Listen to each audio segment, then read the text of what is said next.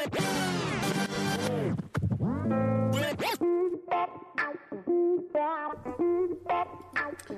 Dr. Bill Sinyard here with another Gospel Rant, number 109. We're looking at just how much shame is evident in the 8 Oscar Best Picture nominated films. So why are we doing this? I mean, who wants to talk about shame anyway? I don't. Psychologists tell you that shame by nature hides. Who wants to admit that we have it or that we've allowed someone to shame us? Or if they have, say in our family of origin or recently, then certainly I have the capability to just make a decision and get over it and move on, right? But that's just not how shame works. The more we know about shame, the more we can see its destructive, disintegrating effects in our lives, in our relationships with each other, and Jesus followers, very importantly with our relationship with God. It can deteriorate our joy in worship and prayer and Bible study, right? So clearly, we can see shame's fingerprints all over our culture, and it's definitely evident in the 8 best nominated films for Best Picture. And I hope that this will help us begin to talk about shame in our churches, in our relationships, our small groups. This is why we're using a podcast, by the way, because right now, no judgment, a lot of churches are just not comfortable talking about shame. It's toxic and it's a downer and it makes us look bad, right? And I get it. So we use podcasts. If talking about shame in the comfort of your own living room is too outrageous for you, then don't. If you want to shame me for doing it, first of all, don't do it. But if you really have to, email me at gospelappspamfolder.com. All right, I'm just kidding. We're not going to get back to you in 24 hours. We're just not. Right? Many, though, good news, have asked where they can get more information on how we can learn how to preach the gospel on a day-to-day basis to my own shame. So check out the website, www.gospel-app.com. Lots of stuff there, articles, blogs, resources, how you can learn to preach the gospel to your guilt, shame, relational attachment wounds, and that would include your insecurities, fears, anxiety, and avoidance in relationships, and your addictions. Real stuff, right? For real people in the real world. The gospel, that sounds like Jesus to me.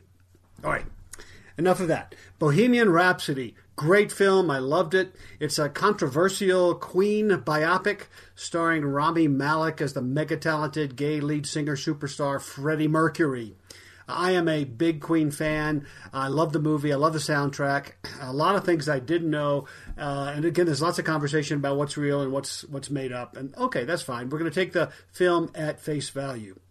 Freddie is born Farooq Bulsara, a British Indian Farsi, to a conservative Zoroastrian refugee family who believes in wise choices, careful life planning, a steady, hard working at a career that's stable and safe, right? You get the idea? Well, that's not Freddie. And his father doesn't mince words with the dreamer, artistic, flamboyant Farooq.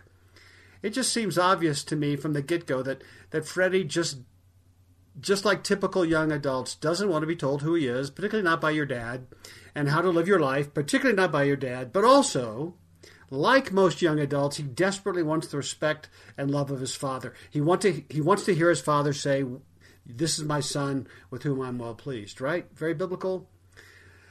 And he knows that his career and sexuality choices, his explorations, his experiments don't live up to his dad's expectations. They just don't. And he certainly believes, he has to, that his father, whether he says it or not, is ashamed of him. So Freddie lashes out. I get it. I would too. That's my brain. So how did all of your life choices work out for you, Dad? I mean, that's not a direct quote, but it was an in-your-face moment early on in the film. Shamed people do that. It's fight, flight, freeze cycle, fear cycle in our amygdala, and we just ignite. Cortisol shuts down our frontal cortex, and we say things. And in Freddie's case, he fights. And he does things that are counter-purpose to his bottom line goal, which appears obvious that he wanted his dad's respect and honor. And it certainly, that explosion certainly didn't make his dad more proud of him, right? And no judgment, I get it. All right, so Freddie early on rejects his father's life philosophy and his father, right? But clearly, it's clear that he doesn't know what he wants to be or who he is or who he wants to become. And so the film could be described as Freddie trying to find himself, trying to find love and acceptance and community and real friendships and family, but failing over and over and over again. I mean, it's just a train wreck. Like most people who struggle with shame, Freddie has a hard time distinguishing between healthy relationships and unhealthy ones. Why? Because shame does that in our brain. It disintegrates our ability to form deep, intimate bonds. It just does. It loves boundaries. It loves paranoia. It loves fear. And so it's ironic, but it happens all the time that superstar Freddie, with thousands, tens of thousands, millions of adoring friends, quote unquote, is lonely most of the time. Look, did you know that according to a recent study, 1 out of 3 adults, 33%, over 45 in the United States are categorized as lonely? Wow. I mean, I think shame has a lot to do with it. It's time we started talking about it. All right, so who is Freddie? Those who want to hurt him, demean him, bully him, disrespect him, call him a Paki, right? Derogatory term for Pakistani, which he's not. He struggles with his sexuality, straight, bi, gay, he's not sure. He seems to waver back and forth. Early scene, he's trying to find his look, how he wants to present the mask he wears, right? And I'm not judging when I say that. I'm just saying this is what he's doing. He's trying on women's clothing, and he wants to be accepted and outrageous at the same time. He wants to be seen as provocative and exotic to his new girlfriend. And here's what he says: I can't think of anyone more outrageous than me. And you have to wonder if that's really Freddie, or is that his brain's subconscious desperate attempt to get attention and approval that, right, he didn't get from his family. Freddie, he's a seeker. He's a searcher. He's desperate. One lover turned betrayer says of Freddie, he's a frightened little packy boy who is afraid to be alone. Man, that's a cold shot. It's cruel. It's meant to hurt. But you know what? It was also insightful. I think Freddie was presented in the movie as being afraid to be alone, and alone a lot of the time. One of Freddie's lovers says to Freddie, come and find me when you like yourself. I think that's insightful as well. I mean, shame is ultimately, I don't really like who I am. Shame's MO. Well, I would suggest that the movie portrays Freddie really desperately looking to feel loved for who he is, and he only seems to find it at the end of the movie and tragically the end of his life. Now, having said that, his shame and search for family is one of the things that I believe makes Queen so vastly popular. When asked by an agent who is Queen, Freddie says, and I think he's spot on, we are 4 misfits who don't belong together playing to other misfits. The outcasts right at the back of the room who are pretty sure they don't belong either. We belong to them. We are a family. I mean, there it is. I mean, I think that's Queen. Prophetically, they were lonely artists, pseudo-successful, right? Not really successful.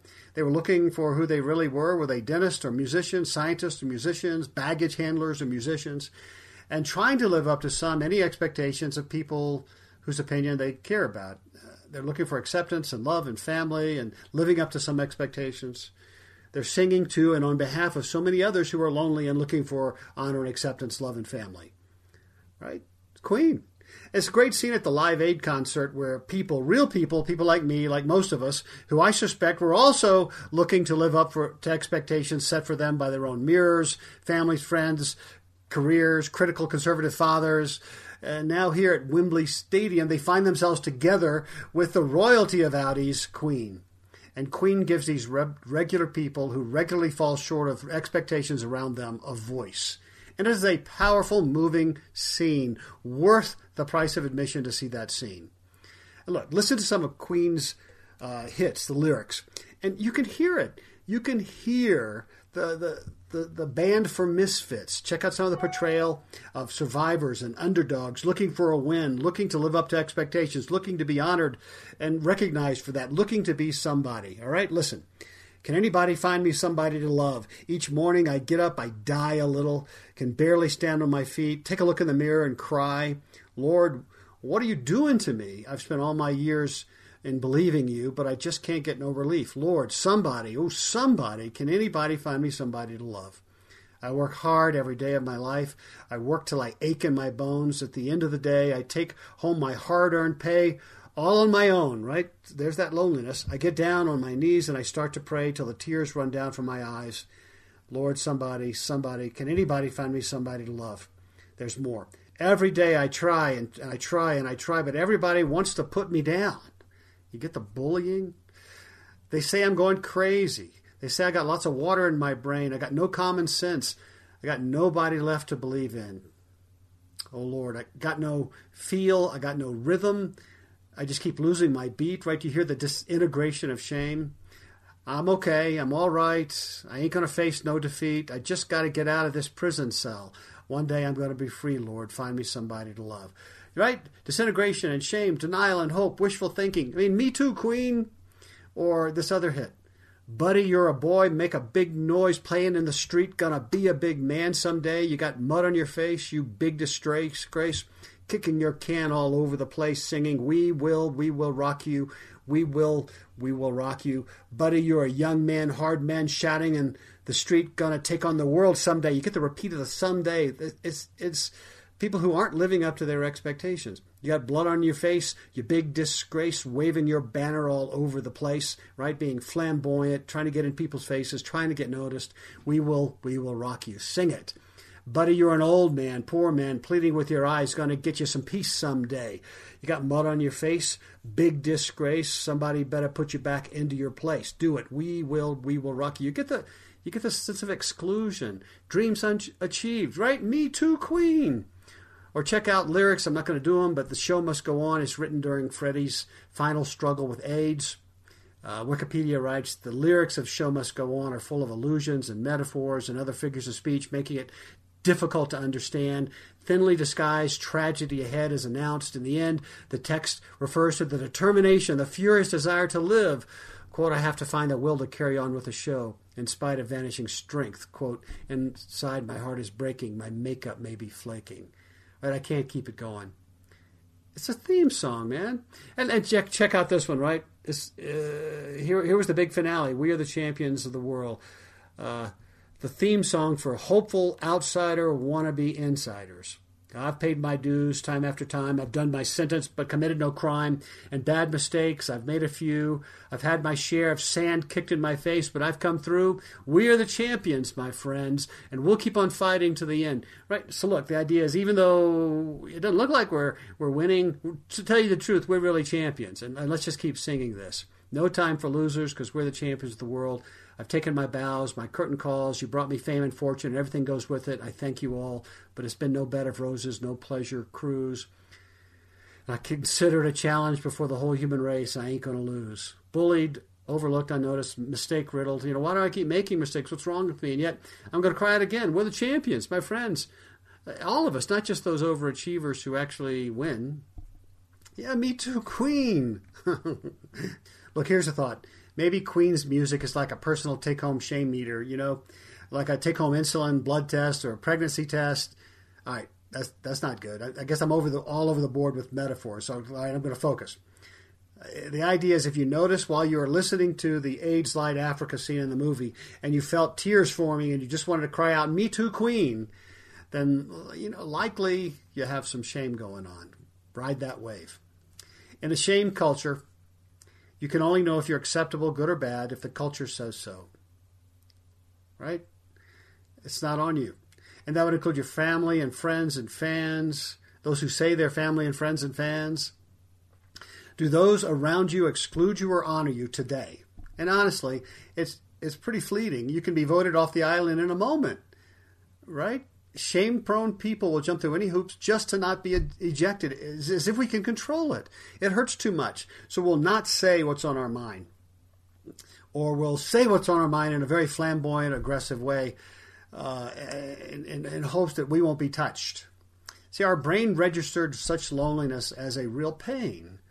Shame cultures like ours, honestly, it's built on threats of exclusion. That doesn't sound very enjoyable. So are you in this religion or that religion, this mother tongue or some other mother tongue, this skin color or some other skin color? Are you in this socioeconomic background or that, on the pop charts or not, including the Live Aid concert or not, signed to this record label or not, this sexuality or not, this political party or not? Are you bi or trans or or hetero, this extreme of this political party or not, or this extreme of that party or not.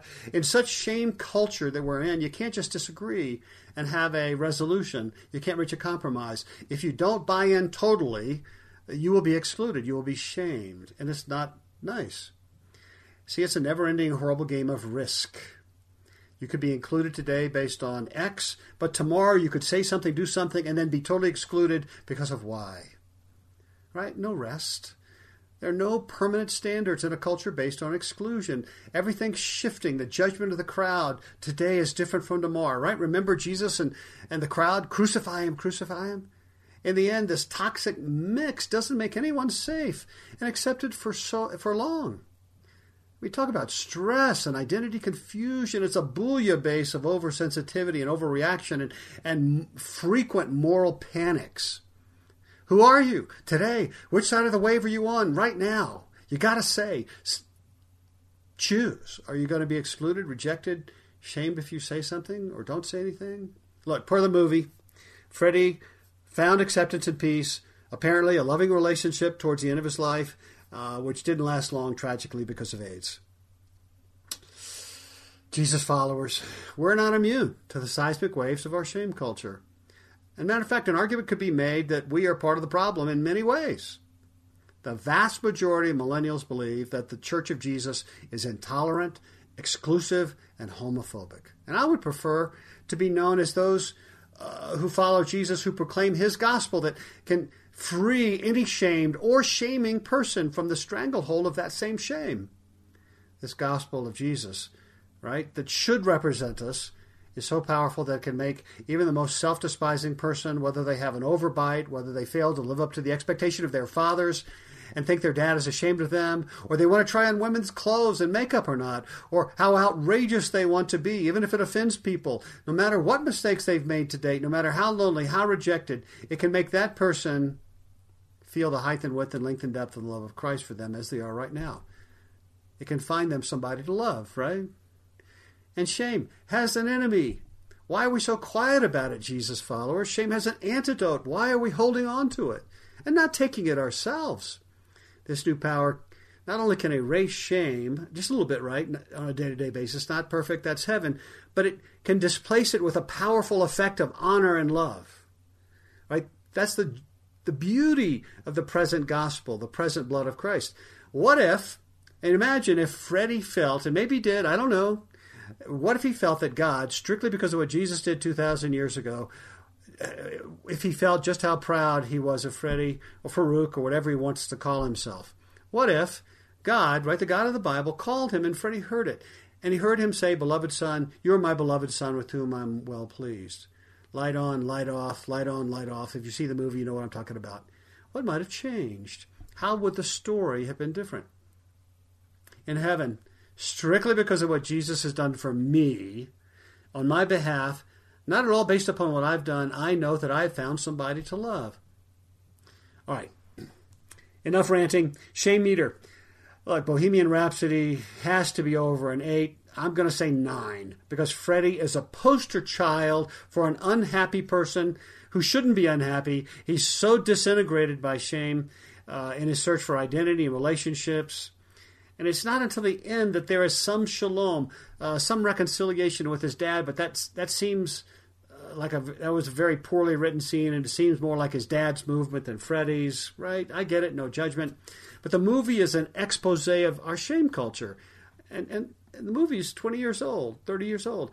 I don't like how shaming we've become, but I also get it that it's there, and I'm part of the problem. We are part of the problem. So look, we definitely need to be talking about it as Jesus followers and learning how to preach the gospel to our shame first, and then graciously, without judgment, to others.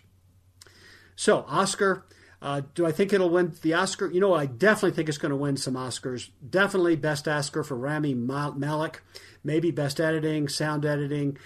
It can win Best Picture, and by the way, I think it should, but it's not getting much Oscar buzz at all, and that's too bad.